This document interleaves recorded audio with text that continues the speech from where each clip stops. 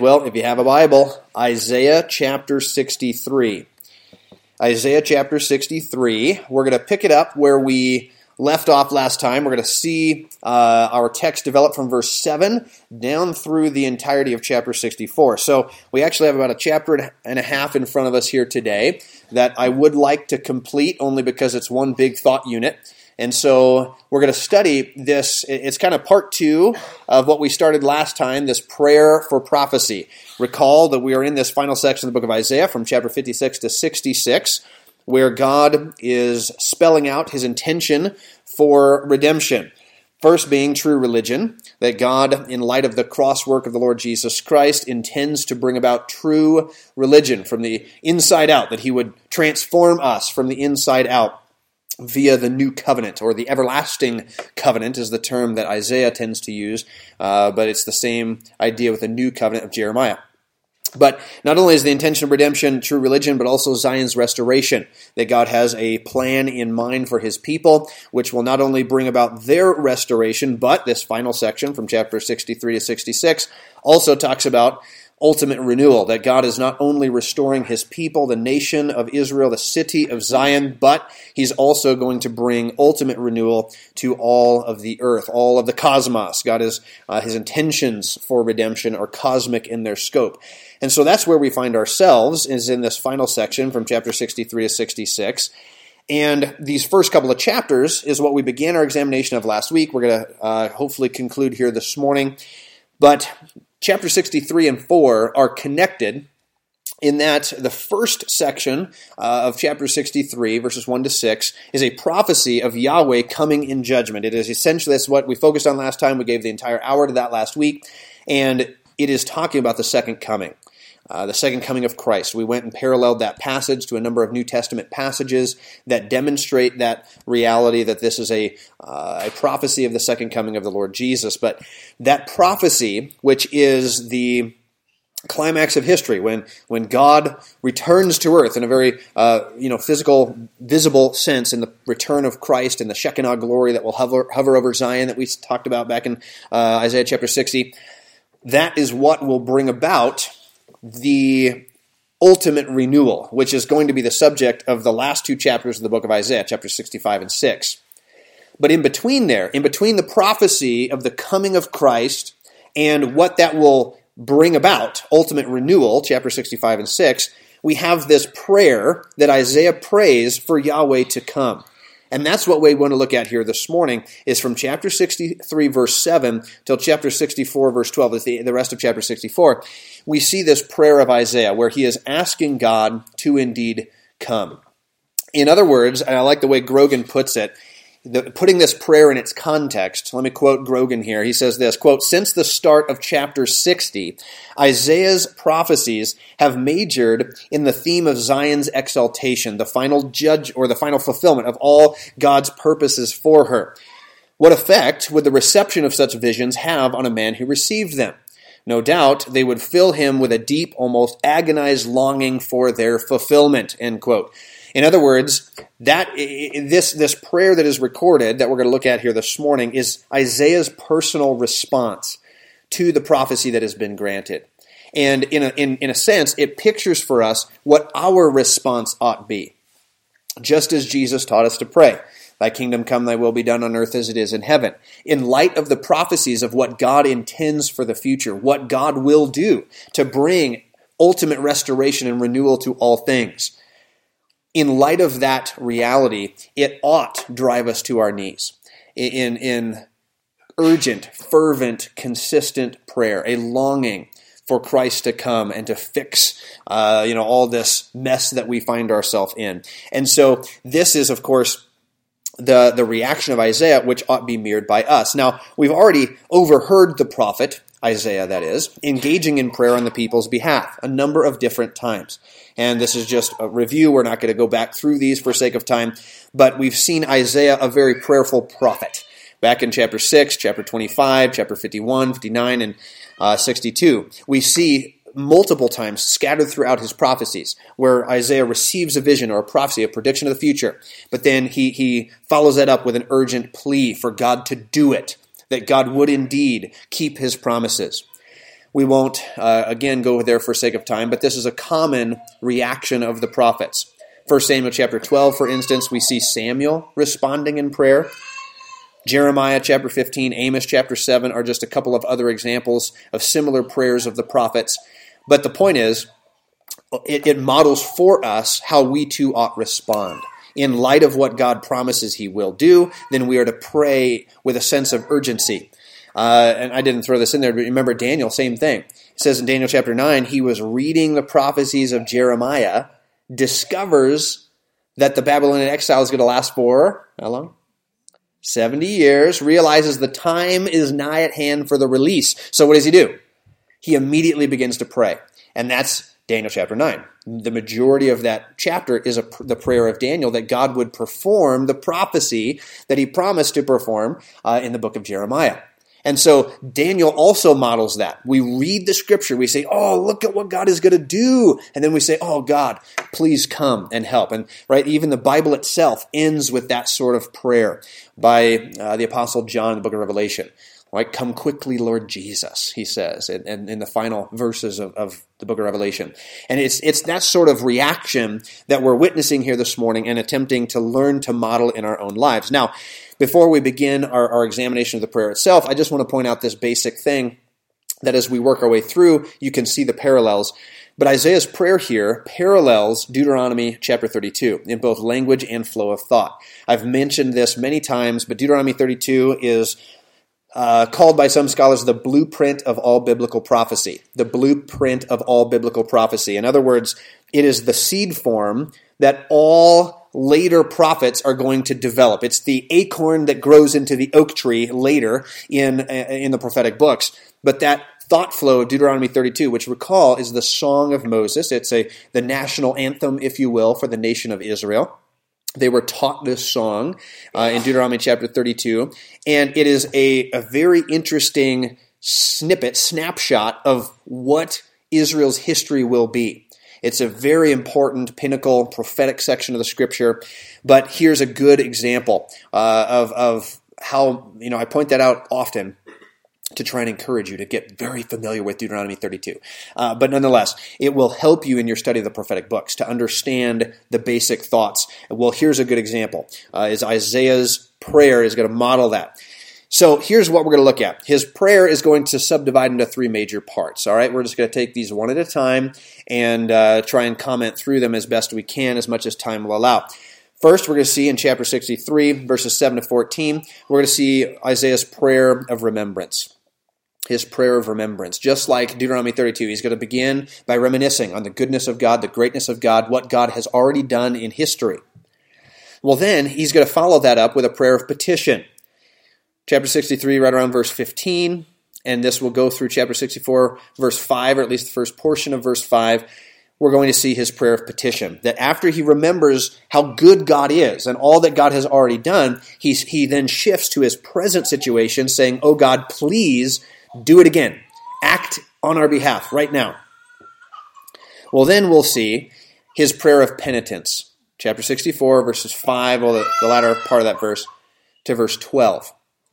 We're going to see this idea that he's recognizing that although he wants God to work, he wants God to keep his promises, he recognizes that he himself and they as a people, Israel, is defiled in their sin. That the biggest thing that stops God's working is the sinfulness of his own people. And so he asks for God's grace and forgiveness so that they, can see the fulfillment of God's promises. And so it's a very profound prayer that is instructional for us. And so let's just take it a chunk at a time. All right, so if you got your Bible, Isaiah 63, verse 7, let's read down to verse 14. Isaiah says this, I will mention the loving kindnesses of the Lord and the praises of the Lord according to all that the Lord has bestowed upon us, the great goodness toward the house of Israel, which he has bestowed on them according to his mercies and according to the multitude of his loving kindnesses. For he said, surely they are my people, children that will not lie. So he was their Savior. In all their affliction, he was afflicted, and the angel of his presence saved them. In his love and in his pity, he redeemed them, and he bare them and carried them all the days of old. But they rebelled and vexed his Holy Spirit. Therefore he was turned to be their enemy, and he fought against them. Then he remembered the days of old, Moses and his people, saying, Where is he that brought them up out of the sea with the shepherd of his flock? Where is he that put his Holy Spirit within him? That led them by the right hand of Moses with his glorious arm, dividing the water before them to make himself an everlasting name, that led them through the deep as a horse in the wilderness, that they should not stumble. As a beast goes down into the valley, the Spirit of the Lord caused him to rest. So did you lead your people to make yourself a glorious name. Pause there. Now, again, verses 7 to 14, I put underneath the heading of the prayer of remembrance. So Isaiah begins his prayer by mentioning, as you can see in verses 7 through 9, he mentions the tender compassion, the loving kindnesses of Yahweh and his faithfulness to the covenant promises. This is a very similar opening to Deuteronomy 32. We won't go there for the sake of time, but just jot that down. Do your own comparison later. But verse 9 is of interesting note because it's one of the most moving, as one scholar put it, moving expressions of the compassionate love of God anywhere in the Old Testament, reminding the reader of some of the great passages, for instance, in Hosea, which is, recall, he's contemporary with Isaiah, though he's probably older. He ministered first. He started ministering before Isaiah, but they were contemporary. In other words, notice how it begins in a very heartwarming acknowledgement of God's loving kindness, his praises, all his great goodness toward the house of Israel, his mercies, the multitudes of his loving kindnesses. All of that's verse 7. And he describes how God is the Savior of his people. And in their affliction, verse 9, he was afflicted. In other words, God has such a loving affection and attachment and connection with his people that when they suffer, he suffers. Right, that's the idea. We see that many places in the Scripture, perhaps most notably, at least in my mind, we see the conversion of Saul on the road to Damascus. Remember this? And then he says to Jesus, appearing to Saul, says to Saul, "Why do you persecute me?" Right? And it's like, well, wait a minute. Who's Saul actually persecuting? He's persecuting Christians. But Jesus feels it as a personal affront. Right, that's the idea, is there's so much of a loving fondness, a connection, an affinity, affection for God and his people, God for his people, that their affliction is his affliction. So what does he do? The angel of his presence saved them. In his love and in his pity, he redeemed them. He bare them and carried them all the days of old.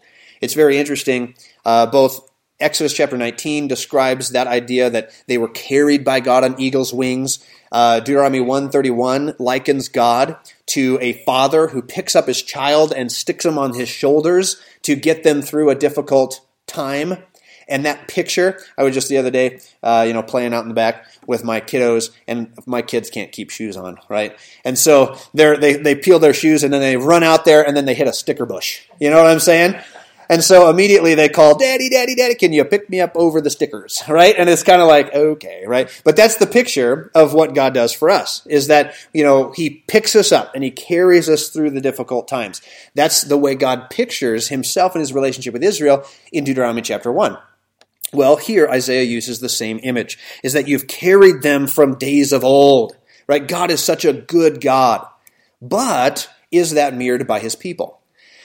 Absolutely not. Verse 10 to verse 14 demonstrates the ingratitude and unfaithfulness of Israel, which is then what becomes the emphasis of Isaiah's remembrance.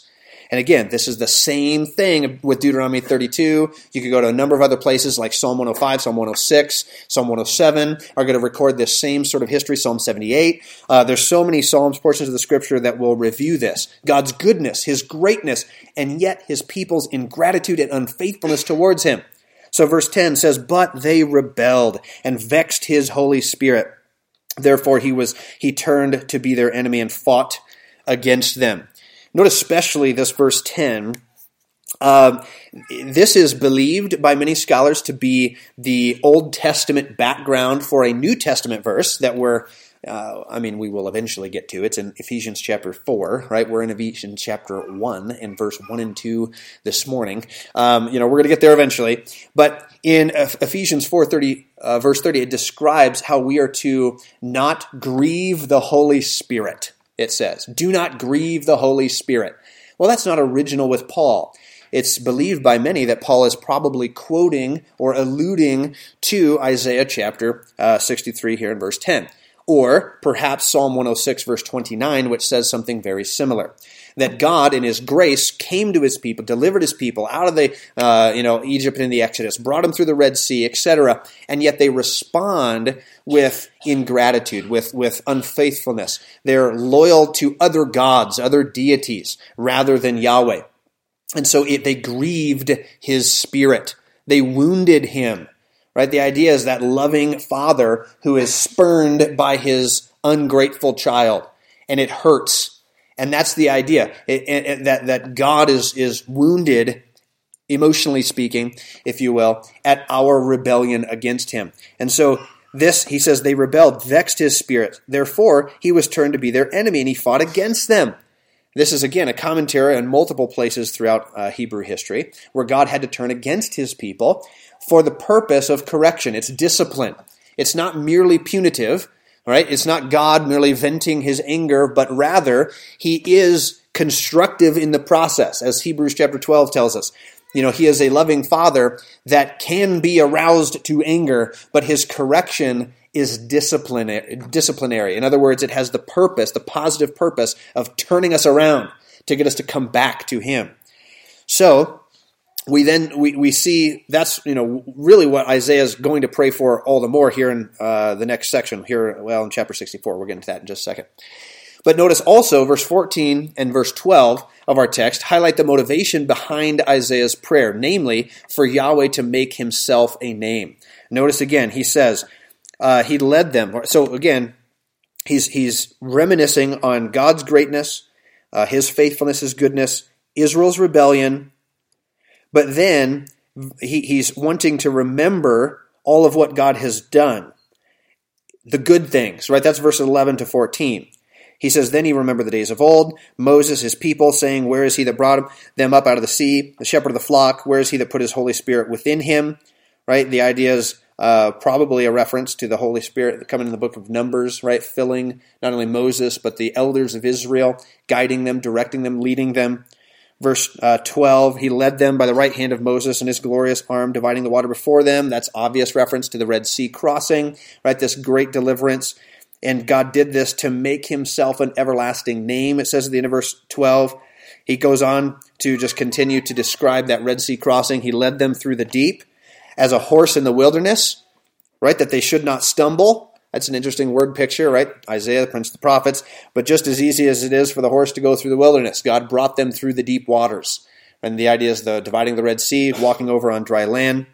As a beast goes down into the valley, the Spirit of the Lord caused him to rest. So did you lead your people to make yourself, notice again the emphasis, starting at the end of verse 12 as well as the end of verse 14, to make yourself a glorious name.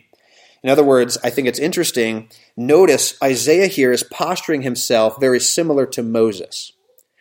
Do you remember when, a couple different times, in the period of the Exodus and the wilderness wanderings in the book of Numbers, the children of Israel were going so far in their rebellion that God needed to confront them and at least twice threatened to wipe them out as a people and start over. But Moses stands up and he pleads that God spare the nation. But the primary argument that Moses uses for God to spare the nation is God's own glory. He says, if you wipe out the people, what will your enemies say? What will the Egyptians say? What will the Canaanites say? They will say that you were strong enough to bring your people out of Egypt, but not strong enough to bring them into Canaan. And of course, his whole concern, his argument is for the glory of God. And of course, God is pleased with that. And he, of course, responds to Moses' prayer. But in like manner, Isaiah is taking a play out of Moses' playbook, if you will. Right? Pardon the football analogy. Right? You with me, Peter? Right? Anyways, yeah.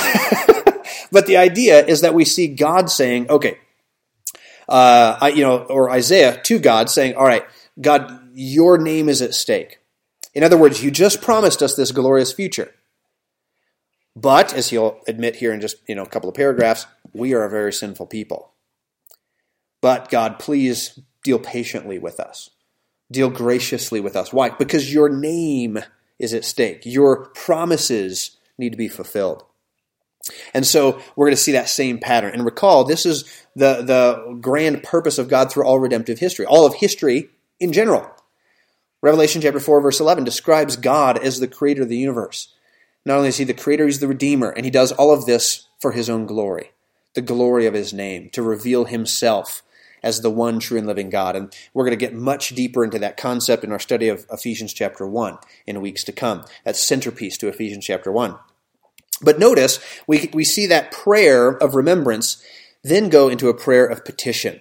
Look again at the text. Look at verse 15, chapter 63, verse 15. And let's read down to chapter 64, verse 5. And notice how his prayer continues, but he moves from remembrance to petition. Verse 15, he says, "Look down from heaven, and behold the habitation of your holiness and of your glory. Where is your zeal and your strength, the sounding of your bowels and of your mercies toward me? Are they restrained?" Wow, that's quite the phrase. We'll come back to it. "Doubtless, you are our Father. Though Abraham be ignorant of us, and Israel acknowledge us not, you, O Lord, are our Father, our Redeemer. Your name is from everlasting." It's one of the, we'll come back to it, but it's a pretty riveting passage, particularly when you place it in its Old Testament context, how he addresses God as their Father. Verse 17, he says, "O Lord, why have you made us to err from your ways and hardened our heart from your fear? Return for your servant's sake and the tribes of your inheritance. The people of your holiness have possessed it but a little while. Our adversaries have trodden down your sanctuary. We are thine. You never bear rule over them." That is, those people that just conquered us. Right? He says, "You never ruled over them. They are not called by your name. Oh, that you would rend the heavens." I love this verse. It's a very powerful plea for God to act in the present. He says, "Oh, that you would rend the heavens, that you would come down, that the mountains might flow down at your presence, as when the melting fire burned and the fire caused the waters to boil, to make thy name known to your adversaries, that the nations may tremble at your presence.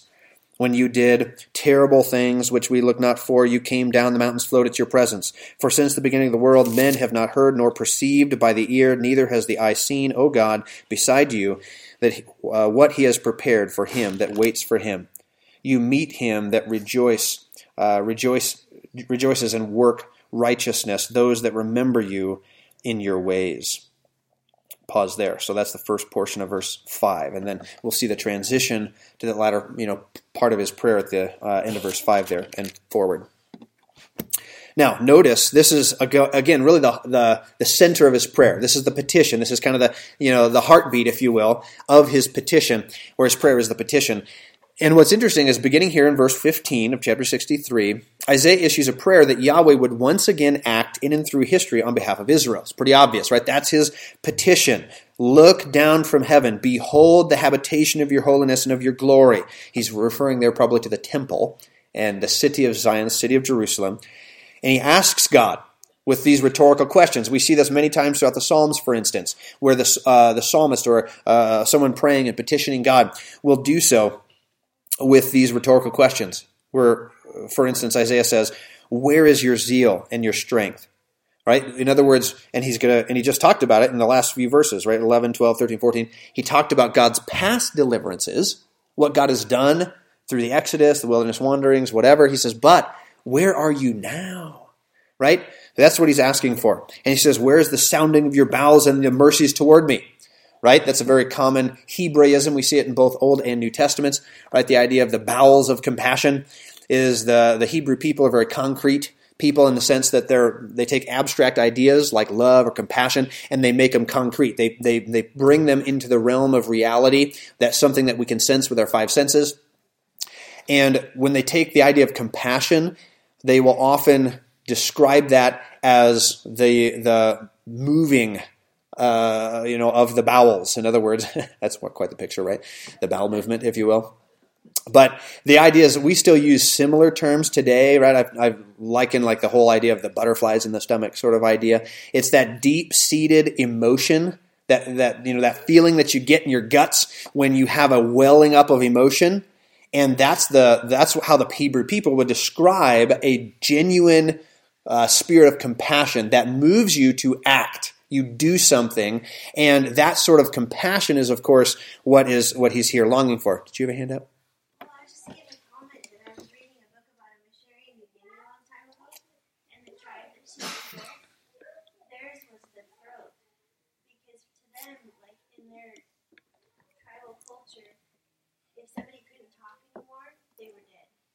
which was really sad in some instances. But so when she went back to the States because she was sick or something, when she came back, they're like, our throats were so worried about you. Like that was there. I just thought that was interesting. Cultures is different. Isn't that true? Yeah, in our culture, we talk about our heart or something like that, right? And to their culture, they'd be like, well, that makes no sense. We're talking about the guts, right? Or, or this culture, you said New Guinea? What did you say? New Guinea? Their throat was their, interesting. Yeah, see, and that's it illustrates the point. Different cultures will express it different ways, and we are very Greco-Roman. Our culture kind of comes, the Greco-Roman really shifted the idea to more of the heart of the mind, and that's kind of where that's where our culture comes from. But the point is, we see that Isaiah here is asking God, where is that compassion that we've seen in the past? Where is your zeal, your strength? He's asking for God to act. Now, in verse 16, notice we have the first two of three references to God as Father. The last one will come in chapter 64 and verse 8. We haven't read that yet, but we're getting to it. 3 times in this prayer, Isaiah is going to call God our Father. One commentator, a guy by the name of Kidner, says this. He says this repeated plea, quote, gives this prayer its special intensity as the sense of estrangement struggles with that of acceptance, end quote. In other words, do you see, I like his observation, is that Isaiah here, there's this tension that exists between him acknowledging that they, as a people, Israel, are rebellious, right? That's verse, 10, right? We've rebelled against God. We've grieved, vexed his Holy Spirit. We have wounded him and brought him to the opposite side, or we have left God, rather, and he has now become our enemy. And yet, he's still our Father. He's the one who birthed us. He's the one who created us. And so he says there's this tension between this feeling of estrangement that we have from God because of our rebellion, and yet that acceptance that we have with God because he is our creator and our redeemer. And so he's playing upon that. He's asking God, and he's addressing God as his Father to try and conjure up those bowels of mercies and compassion that he just was looking for in the previous verse. So verse 17 then makes us think of Isaiah's commission and warning that he had back then, that through his verbal ministry the people would become hardened in their sin. Reread verse 17. He says, O Lord, why have you made us err from your ways and hardened our heart from your fear? Return for your servant's sake and the tribes of your inheritance. In other words, he's saying, Lord, why have you made us err from your ways and hardened our heart? Well, recall, God predicted this would happen. Back when he commissioned Isaiah in chapter 6, verses 9 to 13, he says, you go forth and you preach. But when you preach, when God sends forth his word, many people will refuse to respond. However, when they refuse to respond, they will become hardened in their sin to the point that they may become incapable of response in a positive sense. Right? That's the idea. Is Isaiah is here recording, in a sense, the fulfillment of what God predicted would happen all the way back in Isaiah chapter 6. And Isaiah has been faithful to his ministry and to his commission and what God called him to do. But the more he preaches, the harder the hearts become. And so he's saying, again, at the end of the verse, he's asking the Lord to return. Or as he says, return for your servant's sake and the tribes of your inheritance. Now, the idea here is again, he's asking for God to come back. Probably this might be a reference to the Shekinah or the Shekinah glory. And the idea is that we've seen this several times throughout the book of Isaiah, right? It comes up all the more in Ezekiel. But the idea is that the glory of God in the temple, in the midst of his people, is a picture of peace, shalom. Their relationship is good. But when the children of Israel rebel against God and they reject him and they spurn his grace, then there's a separation between him and his people. Sometimes that's a very visible, literal separation. Like when Moses comes down from the mountain and he sees everybody, right, partying with the golden calf. And then, of course, we have the judgment that takes place. But then he goes outside the camp. Moses takes his tent outside the camp, and the presence of God removes itself from the camp. He will not be with his people anymore. He has to go to the outside. And that picture we see throughout Israeli history. We see the prophetic books predicting, and Ezekiel later recording and actually describing the departure of God's glory from the midst of his people. But here, when Isaiah is praying, he may well be referencing the return of that glory, saying, Lord, come back. Now, let me make this observation from verse 15 and verse 18.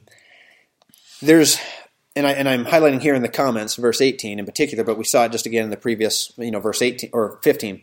But verses 15 and 18 are one of many places in these chapters, this latter third of the book of Isaiah from chapter 40 to 66, which shows that Isaiah, who himself, remember the historic context, Isaiah is living more than 100 years before the Babylonian captivity. Nevertheless, he's writing prophetically to prepare that future generation of exiles for the Babylonian captivity. Okay? Are you with me? Think about it. He says in verse 18, the people of your holiness have possessed but a little while. Our adversaries have trodden down your sanctuary. Wait a minute. When Isaiah is alive and well, is the temple still standing? Yeah, it hasn't been destroyed yet. Isaiah will die before the temple is destroyed. But do you see the point? He is praying this in light of the predictions that just came, which have predicted the Babylonian exile, the destruction of the temple, and that that future generation of Jews will be sitting in Babylon praying this prayer. Does that make sense? So he's praying this prayer prophetically, and in a sense, he's giving a future generations the words to say when they are in exile, and the temple has been destroyed, and they're longing for return. Does that make sense? This is one of those passages that really is fascinating, but it helps kind of, bring into focus. It brings the lens into focus as to how prophecy works. Isaiah is seeing visions of the future, and he's prompted to pray, but he's praying even in light of those future events that haven't even happened yet. So it's profound when you just try and put that together and think through that. But Isaiah then admits in verse 19 that he feels as if the nation of Israel is no longer the chosen people, that they're no longer distinct as God called them back in Exodus chapter 33 and verse 16, but that they are like the rest of the Gentile nations. He says, we are thine, verse 19. You never ruled over them. They were not called by your name. In other words, do you see what he's struggling with here is that God has allowed other people, Gentiles, to come in and to conquer and tear down the sanctuary and etc., to conquer his people Israel. And so he's feeling this tension, as as Kidner put it moments ago, that feeling of estrangement, that wait, I thought we were your people, but now you are favoring, letting nations that are foreign, Gentile nations, you're letting them succeed over your own people. Now, of course, he's going to come, to the point here in just a minute in the next paragraph when he acknowledges their own sinfulness and why God has to do this. He's already alluded to it back in verse 10. But do you see the tension? He says, "Oh man, we were yours. We are your people. You didn't rule over them, right? They're not your people. The Babylonians, right? The Persians, the Greeks, the Romans. Pick your foreign Gentile nations that have come in and conquered Israel." He says they're not your people. But he's pleading with God to act, which is what happens in the next section. All right, chapter 64, verses 1 to 5, we read it just a moment ago, but this is really the climax of Isaiah's prayer. Here, he longs for Yahweh to act and asserts that Yahweh saves those who trust in him. This is really the climax of the prayer, where he says in verse 1, "Oh, that you would rend the heavens, that you would come down, that the mountains might flow at your presence." This is really cool. But verse 1 graphically conceives of the very heavens being rent, being torn by Israel's God in his eagerness to be once more in the midst of his people. Right? The idea is that he's praying that God would have the same sense of urgency that Isaiah has. Remember, he asked in verse 17 that God would return. And the idea is that because his people have forsaken him, he has had to withdraw from his people. But in his eagerness, in his desire to answer Isaiah's prayer, Isaiah pictures God as ripping the heavens apart in order to hasten his entrance, his re-entrance, if you will, back to his people, to come to their aid, to be reunited with them. It's really a very graphic image. And he says, "May you rend the heavens and come down. May the mountains flow at your presence." Now, that idea of the mountains flowing is probably allusion to Sinai, the revelation that God made to his people on that mountain. That revelation when God showed up and the mountain burst into flame. And it describes how the people trembled at his presence. And yet here, Isaiah is asking God to do it again. But when he does it again, it's not his people that will tremble at his presence. Rather, it'll be his enemies. Look again at these verses. He says, "Oh, that you would rend the heavens and come down. The mountains might flow at your presence. And when the melting fire burns, as when the melting fire burns, the fire causes the waters to boil, to make your name known to who? Your adversaries." Again, don't forget, this prayer is in light of the subsequent, or the previous prophecy. What was the prophecy? That God is going to come, trample his enemies, and their blood is going to spatter on his garments. Right? We talked about that last week. That's the prophecy. That's the prediction. So now Isaiah is saying, Lord, do that. And when you show up, just like you did on Mount Sinai, and the mountain burst into flame, and your people trembled at your presence, do it again. But this time, your enemies will tremble at your presence. He says again, verse 3 is kind of repetitive. He's just emphatically, repeating the same points. He says, when you did terrible things. The idea of terrible is not evil, but the idea is they're awesome. They cause terror in those who behold them. The concept there, he says, when you did terrible things which we looked not for, you came down, the mountains flowed at your presence. And then he says, for since the beginning of the world, men have not heard, nor perceived by the ear, neither has eye seen, O God, beside you, what you have prepared for him that waits for him. You meet him that rejoices and works righteousness, those that remember you in your ways. What verse 4 and 5 celebrate is that God is the God of the unexpected and the supernatural. You may recognize this as I read through that 64:4. Isaiah 64:4 is quoted by the Apostle Paul in 1 Corinthians chapter 2 and verse 9, where he makes the same point. He makes the point that God is a God who can reveal himself. He's a God who can invade human history.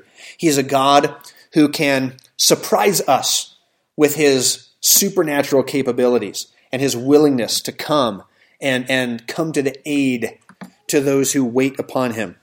As it says at the end of verse 4 and the beginning of verse 5, he describes that God, since the beginning of the world, men have not heard nor perceived with the ear or seen with the eye, O God, besides you, what you have prepared for him that waits for him. Those who trust God can see God work in astounding ways. That's what Isaiah is saying.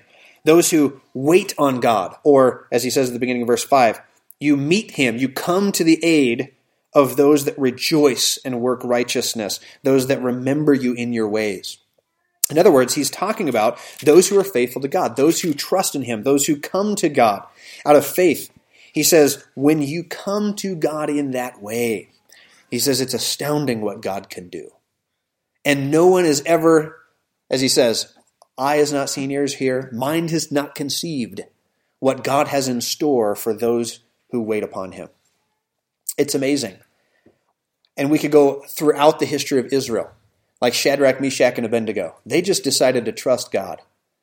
They had no idea that they were going to be delivered from that fiery furnace. They were just going to be, they just said, hey, right? Remember their answer to Nebuchadnezzar? They said, our God can deliver us, but even if he doesn't, we're not bowing. And Nebuchadnezzar says, all right, and he throws them in, and then voila, they come walking back out a little while later, right? I mean, it's like, what? But who saw that coming? Nobody saw that coming. But that's Isaiah's point, is God can do that. And he does it whenever he wants. He's the one who sovereignly, providentially decides, but he's the one who can come to the aid of his people. And that's what Isaiah is asking for. Lord, do it again. You've done it before. Do it again. That's what he's praying for. So, how does Isaiah end his prayer? Okay, stick with me. We got the final 8 minutes, right? The countdown is on, right? Set your clock. But we have the final third of this prayer, which is his prayer of penitence. Look at verse 5, the latter half. We're going to start 5b and read through the end of the chapter, verse 12. He says this, behold, you are wroth. Why? For we have sinned.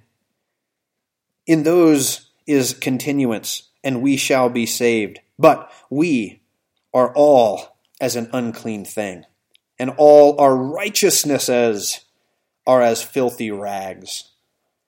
You're familiar with that verse. We quote it a lot, right? This is one of the more profound places in the Old Testament that describes the sin nature of humanity. But he says, we're all as an unclean thing. Our righteousnesses are as filthy rags. We do all fade as a leaf. Our iniquities, like the wind, have taken us away.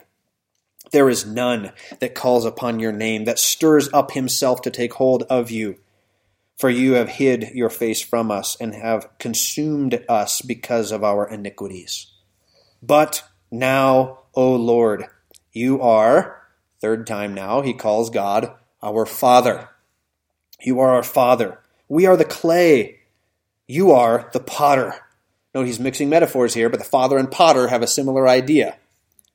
He says, and we all, the work of your hand. Verse 9, be not wroth very sore, O Lord, neither remember iniquity forever. Behold, see, we beseech you, we are all your people. Your holy cities are a wilderness. Zion is a wilderness. Jerusalem is desolation. Our holy and beautiful house where our fathers praised you is burned up with fire. Notice again, he's praying in light of that future reality of the destruction of the temple. He says, and all our pleasant things are laid waste. Will you refrain yourself for these things, O Lord? Will you hold your peace and afflict us very sore? And he ends it. He ends his prayer with those rhetorical questions. Now, we're going to comment on this, but next week we're going to see verse 65, verse 1, chapter 65, 1, it says, I am sought of them that ask not for me, etc. It's God's response. God answers. He responds to Isaiah. And that gives us the final two sections, or two chapters of the book. The final section of Isaiah is God answering Isaiah's prayer and telling Isaiah what he will do in the future. But notice, let's put this together. All right, I now have 6 minutes, and then we'll be done. While Isaiah longs for God to act, that's what we just read, right? Oh, that you would rend the heavens and come down. That's verses 1 to 5. While Isaiah longs for God to act, he then admits the present condition of Israel is one of unrighteousness. So he pleads for mercy. That's the whole point of this section. He admits, God, I want you to work, but I realize why you're not. Because we are filthy, we are wicked, we are rebellious against you. So he pleads, God, forgive us. And he pleads for mercy. Verse 5 through 7, as Grogan puts it, present a many-sided doctrine of sin, remarkably full for an Old Testament passage. This is, in fact, one of the passages that Paul will quote. Do you remember in Romans chapter 3 when Paul quotes like 10 passages from the Old Testament, one right after the other, just to declare, to prove, beyond any shadow of a doubt, that humanity is totally wicked and lost in sin? Well, this is one of the passages Paul quotes. Why? Because it's so good to make that point. The many-sided doctrine of sin, as Grogan puts it, remarkably full for an Old Testament passage. Sin is a continual practice. It's a defiling, destructive practice. It creates a barrier between God and man, both from man's side, for we do not want to pray, and from God's side, because he won't hear us. That's a problem. That's verses 4, 5, and 6. Or, 6, 7, and 8. Well, 5, 6, and 7. I can't count today. It's verses 5, 6, and 7. All right, I just need to slow down a little bit. But he says in verse 8, quite suddenly then, he moves from the thought of God as the moral governor to whom his people are responsible to the father potter who brought them into being. Notice, again, back to verses 5, 6, and 7, he admits their sinfulness in some of the most incredible language anywhere in the Scripture, right? You're all familiar with this, but those of you who are not, here you go. Verse 6 describes us as an unclean thing, all our righteousness as filthy rags, right? You heard this before. The term filthy rags in Hebrew is a very unflattering term. It's actually the term for used menstrual cloths. All right? It's that thing that is good for burning and nothing else. All right? That's the idea, is he says that's the best that we have to offer to God. Our righteousness before God is as an unclean thing. And he says, we do fade as a leaf, right? Contrast that. We could go on and on. We don't have the time. But you can contrast that with a number of other passages, right, like Psalm 1, etc., Jeremiah 17, that describes those who trust in God, who meditate in the law of God and follow God, are someone whose leaf will not wither. But here it's the opposite. They are a fading leaf that the wind blows away. Right? It's a really picturesque portion of the Scripture condemning us because of our sinfulness. But then notice, again, verse 8, you have the transition. But now, O Lord, he acknowledges this is who we are apart from God and God's grace. This is who we are in and of ourselves, our sinfulness. But, Lord, you are our Father and our potter. Right? The idea is that he's acknowledging that God is the one who brought them into being. He's the God who, again, he's trying to conjure up those feelings of compassion from God. Right? That, Lord, you are the one that created us. You are our Father. You're the one who shapes us and molds us and fashions us like the potter does the clay. What's interesting is this picture of the potter and the clay imagery. You're familiar with this, but Jeremiah and Paul in the New Testament are both going to develop this same analogy, and they're going to make it famous. Both of these come later, of course, than Isaiah. But Jeremiah will a couple generations later, and then Paul, many years after that, develop the analogy of the potter and the clay, both to do so in contexts that, just as here, present God as sovereign in the realm of sin and judgment. That he is the one who brought them into being, but he's also the one who can bring judgment upon them, because he is not only their father, but also the potter. So what happens next? Verse 9, he says really the latter section, verse 9 to 12, Isaiah casts himself upon the mercy of God. And he simply asks for God's mercy, calling on him to remember not their sins, but their standing as his people. Look again at verse 9. Be not wroth very sore, O Lord, neither remember iniquity forever. Again, he says, don't remember our iniquities. Rather, end of the verse, we beseech you, for we are all your people. Remember that we are your people. And the concept is, again, he's pleading for God, trying to arouse God's sense of mercy and compassion and pity. So he ends, verse 12, the final verse, implores God to intervene, to bring to his people that forgiveness and salvation that has been promised over and over again in this book, the book of Isaiah, especially since chapter 40. He begs God with these rhetorical questions. Will you refrain yourself for these things, O Lord? Will you hold your peace and afflict us very sore? Right? He says, are you going to do this forever? Are we always going to be in a state of judgment and receiving God's wrath? Again, rhetorical question. The point is, he's asking for God to end that period of wrath and judgment and to bring, of course, the salvation and redemption that he's asking for. Now, I mentioned this a moment ago, but this sets us up for next week, and then we're done. The final two chapters of Isaiah's prophecy are going to show us how God responds to this marvelous prayer. As Isaiah bends his knees before God, if you will, and he begs for God to work and intervene, when the heavens come down, etc., God responds, and he says, okay, this is what I'm going to do. And these are, again, arguably the two most climactic chapters in the book, where it describes God's ultimate renewal, not just of Israel, but all things, what God has in store for all of human history. It's remarkable. But it is given in light of Isaiah's prayer, which I think it should tutor us, right? That should teach us some things. It's how we too ought to be fervent and urgent in our prayer life, even in light of what God has already promised and predicted will happen. But we pray, as Jesus taught us to pray, thy kingdom come, thy will be done, on earth as it is in heaven. Right? Let's be active in that regard, eager to see God's fulfillment of his promises. Simone. But his prayer wasn't answered until the time of the revelation, right? Because although he brought the people back, he didn't come back with them. Right. No, that's absolutely true. So, and we'll get into this next couple of weeks. We'll see God answers Isaiah's prayer by showing Isaiah what will happen. But you're right, it doesn't ultimately happen until Book of Revelation, stuff. We're still awaiting the fulfillment of these promises, right? So, yeah, excellent point.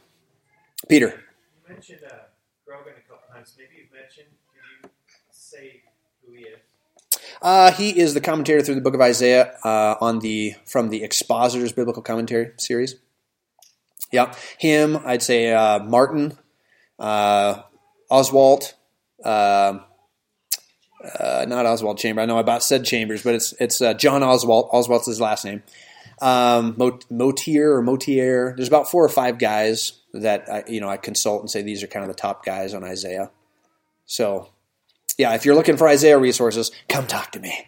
All right, we're gonna have a sit down library conversation, right? Because that's a lot of fun, right? Good preaching material is just It's like, I'd like to be a librarian. There's a lot of, overlap there. I just like reading books and recommending them. So anyways, all right, I'm out of time. So let's pray and we'll transition. Father, thank you for this text. Thank you for this prayer of Isaiah that teaches us how we too ought pray in light of the coming of Christ, the promise of ultimate renewal and the intention of redemption. Lord, we long for that day. We pray for that day. We ask that you would help us, Lord, to have a sense of urgency in light of it, that you would help us to recognize, as Isaiah did, our own sinfulness, that you are a God who can and will work, and yet the thing that slows you down the most is our sinfulness, our unwillingness to pray, to be faithful to you so you can work in and through us. God, help us. Help us to see how we are the biggest thing holding back, Lord, what you are trying to do. And we ask that you would help us, like Isaiah, to humble ourselves, admit our sin, cast ourselves upon your mercy, to eagerly and fervently, urgently pray, and long and wait and watch for the fulfillment of your promises. Bless us, we pray, next couple of weeks as we look at these final 2 chapters of Isaiah and we contemplate all those promises that you have in store for creation and the world and the cosmos. Lord, may you birth within us that sort of eagerness to see your fulfillment. So, Lord, we commit the remainder of our study to you and pray your blessing on it. In Jesus' name, amen.